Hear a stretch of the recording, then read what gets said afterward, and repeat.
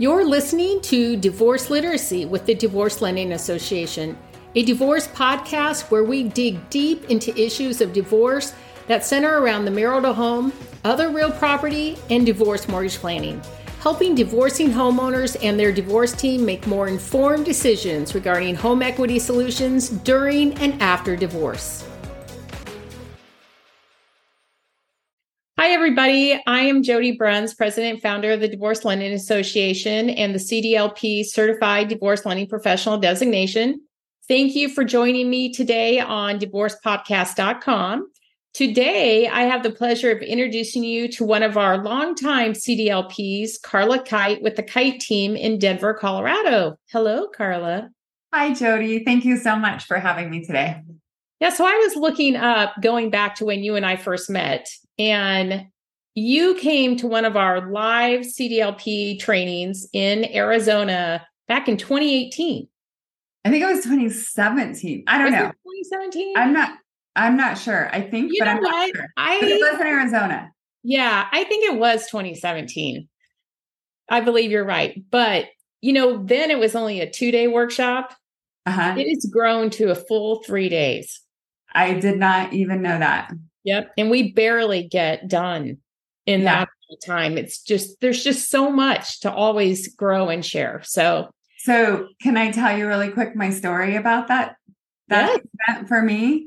Yeah. And I tell this when I'm teaching my CEs for realtors too, is that prior to having my CDLP, I didn't know about it, first of all. And then when I found out about it, I was just like, well, yeah, I'll pop down to Arizona. I'll go visit my friends while I'm down there, do this 2-day course and get this certification so that I have some letters, behind my name. And I didn't have a team at that time. It was just me. And I thought, this is easy. I know I've been a lender for so long. I understand everything. I'll just sit there and work all day while I'm doing the certification. And I remember sitting in your class and I had my laptop open. I remember. I was working. And about 30 minutes into the class, I shut my laptop and I was like, wow, I was blown away because I didn't know what I didn't know. And that's what I tell people today when they don't understand what it is that we do. They don't know what they don't know. So it was hugely impactful. Well, good. I'm glad. And I'm glad that you're still with us today. So tell our listeners a little bit about yourself. I always prefer to let you guys introduce yourself rather than me reading, a bio, but just starting out, tell us where you're located. I know that you have a team now and you're in the Denver area, but what areas do you service? How long have you been in the business? And then wrap that up with why, what piqued your interest in working with divorcing homeowners and family law professionals? Yeah. So yes, I am in Denver. I have been in the business just over 25 years now. And my daughter has actually joined my team. And she's also a CDLP, which is important because, she took your course just in the last year. Mm-hmm. So sometimes I think she knows more than me, but of course I have more experience just because of my time in the business. But it's nice to have somebody else that can also talk to our clients when they call in. It's not always just me. And she helps me do some problem solving too. So that's really great. So I will say that prior to getting my CDLP, when I was working with divorcing clients, I was always like, why don't attorneys call us before they put this shit in writing, right? Because they're forcing their clients to agree to something that they can't do. If they're saying you have to refinance the house in a certain amount of time or you have to sell. Well, if they can't qualify because of something that was written wrong in that agreement, then why would they ask them to agree to this? So I always question that. And then when I was talking to a mediator who turned me on to the CDLP, that was really my initial reason why I went and got my CDLP. But I have to tell you that recently, and it's so great that I finally have the time, probably because Kelsey is my partner and she's taking care of business while I'm really pursuing just the divorce lending. But after going through what we went through in the last couple of years with COVID and the amount of business that we had, I really went through some pretty good burnout. And this business is hard, right? So for me to be able to work with divorcing couples, I feel so appreciated. I feel like what I'm doing really makes a difference. It really matters to people. So for myself, it feels better, right? And it makes me want to kind of get up and keep pursuing this every day, because I'm back to where I really feel like I'm helping people. Nice. And it's not just, people, what's your rate, or how fast can you get us closed, or, blowing me up at 10 o'clock at night or whatever. And we're always happy to help, but these clients are just different. They're so grateful for the help that you provide. I mean, people have called me a magician. That's good. So Tell me that. Tell us some of your magic acts.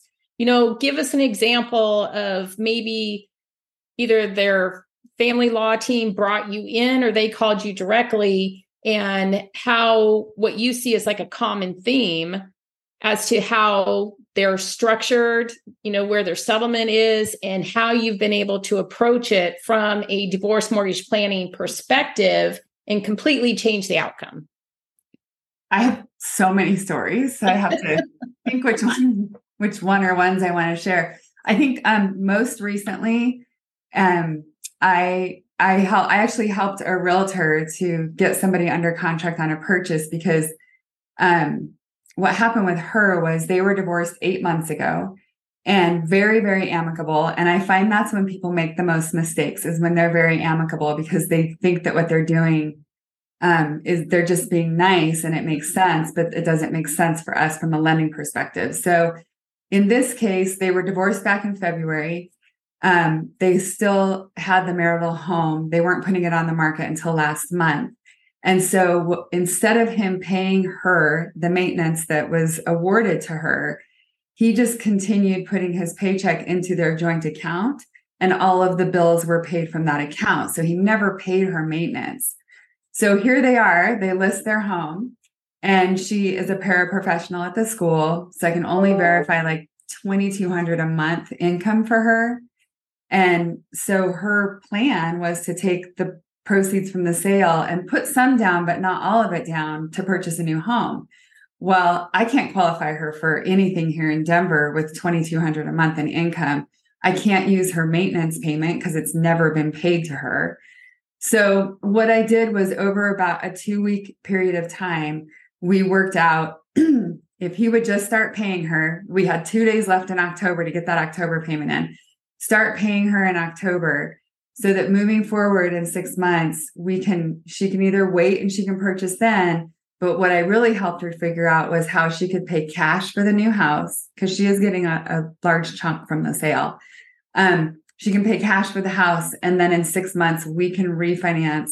We can use that maintenance as income and pull that money back out. So she's very fortunate, right? Because she's making enough that she can pay cash. Most people aren't in that situation. Right. But what made her nervous is she's going to be completely drained.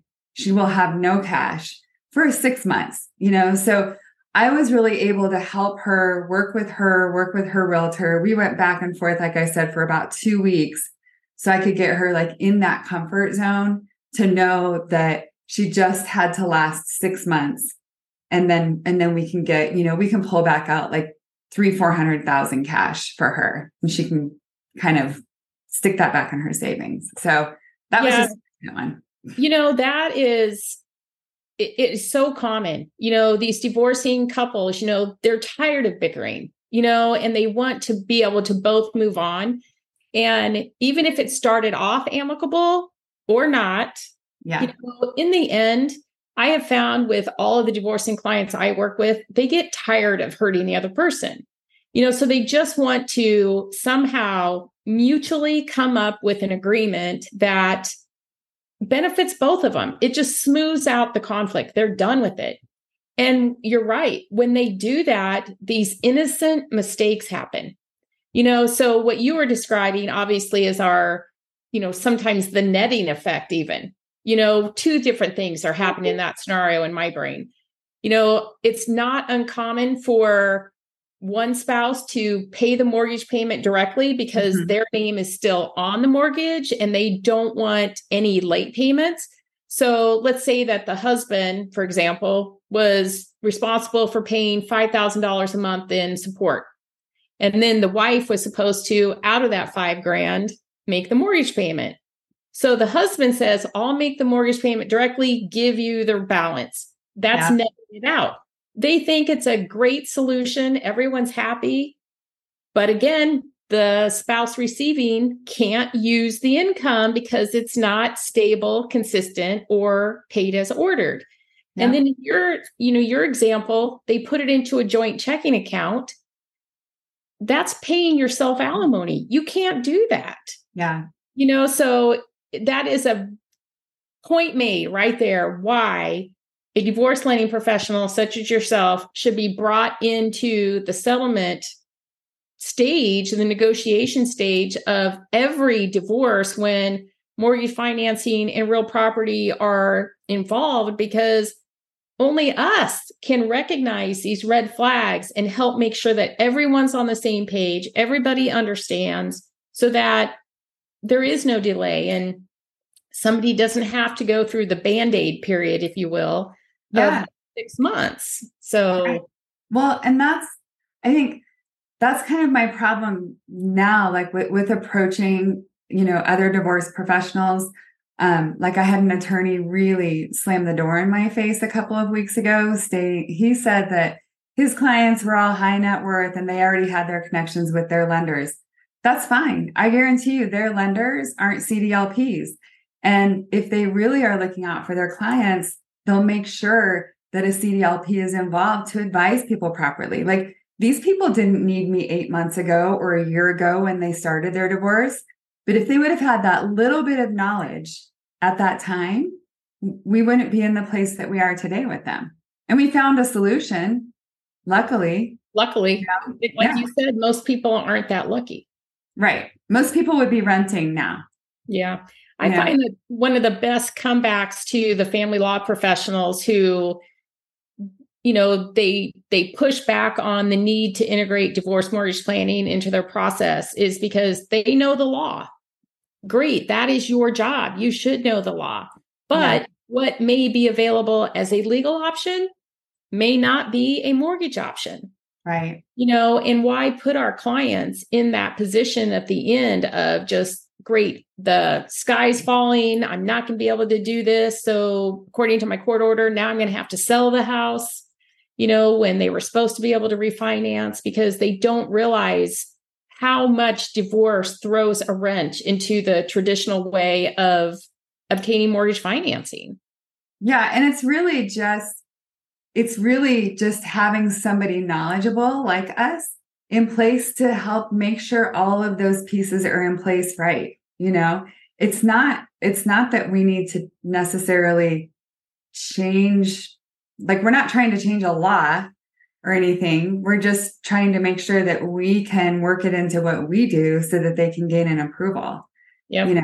And I don't understand why any divorce professionals are closed-minded to us, because we don't even cost them anything or their clients anything. Yeah. And we're not there to compete against them. No. We're basically just there as a supporting cast member, if you will, to make sure that what they are proposing is going to marry in divorce. It's going to marry very well with how we can execute on the mortgage in for them. Yeah. Yeah. So how another story? Yes, absolutely. Okay. This is a good one. I tell this one at all of my CEs too.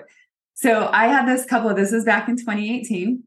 And this woman was referred to me because her lender could not get her approved. She was divorced and she was under contract to purchase using a conventional loan. So she had been divorced for 4 months. She had received her child support and her maintenance on time for 4 months. But they couldn't get her approved. Well, first of all, they didn't know the whole 3-month rule with FHA. So that was easy to flip it to FHA. But the problem was, so her support was going to continue long enough for the child support because the kids were young. But her maintenance, when it was put in place, it was only put in place for 3 years total, right? So we needed it to continue for 3 years from the purchase. So I said, okay, guys, how about if we do this? And super amicable marriage. He was keeping the marital home. She was buying a new home. So I said, let's take the remainder of your payments and let's stretch them out over a longer period of time so that they will continue for 3 years after we close.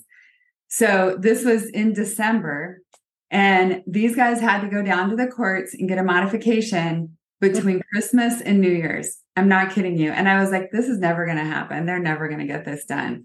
They did. And I think most of the reason that they were able to get that done is because they were so amicable and they were really trying to help each other. So, of course, we got her closed the first or second week in January. But what I didn't know was that he was also trying to refinance the home and remove her name. And he was struggling because what he was paying out was too much. And so when we decreased that maintenance payment, it also helped him refi. I didn't do his refi, but I helped them get it done just for that reason, because I stretched that out longer and lowered it for him.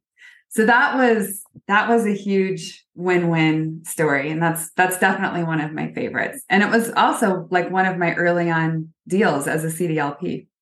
You know, what I have found is that even if it's not 100% amicable, you know, as long as they understand, if we can explain it to them in the context of divorce, in the context of mortgages, again, that intersection, you know, that huge clash, if we just have the opportunity to explain to everybody involved, the law team, you know, the husband or both spouses, et cetera, as long as they understand, then they're more willing to, you know, bend and move on their position.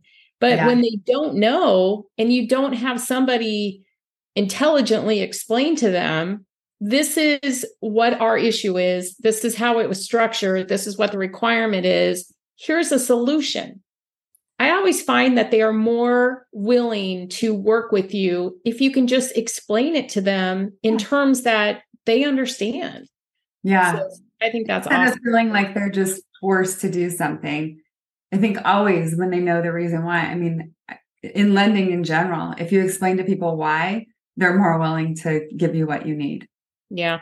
So if you could leave our listeners with one tip today in regards to handling their divorce, handling their mortgage financing, whether it's refinance or purchasing, what would that be?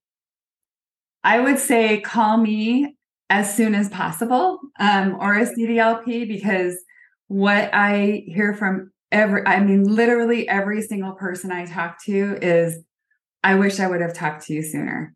I wish I would have called you 6 months ago. That is what I always get.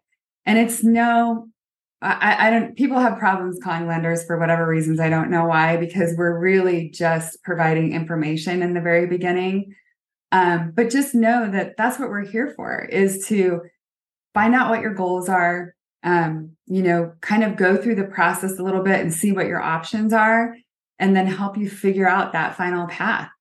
And it's hard these days, right? Rates are high, housing's high.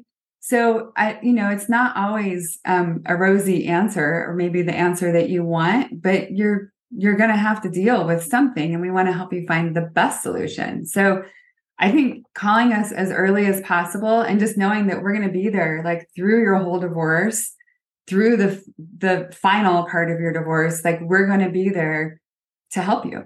Yeah. So how can our listeners get in touch with you? I know you're in the Denver area, but do you service other areas as well? Yeah, I can actually lend in almost all states, but I am way more focused on Denver. I prefer to do all of my work in Colorado for sure.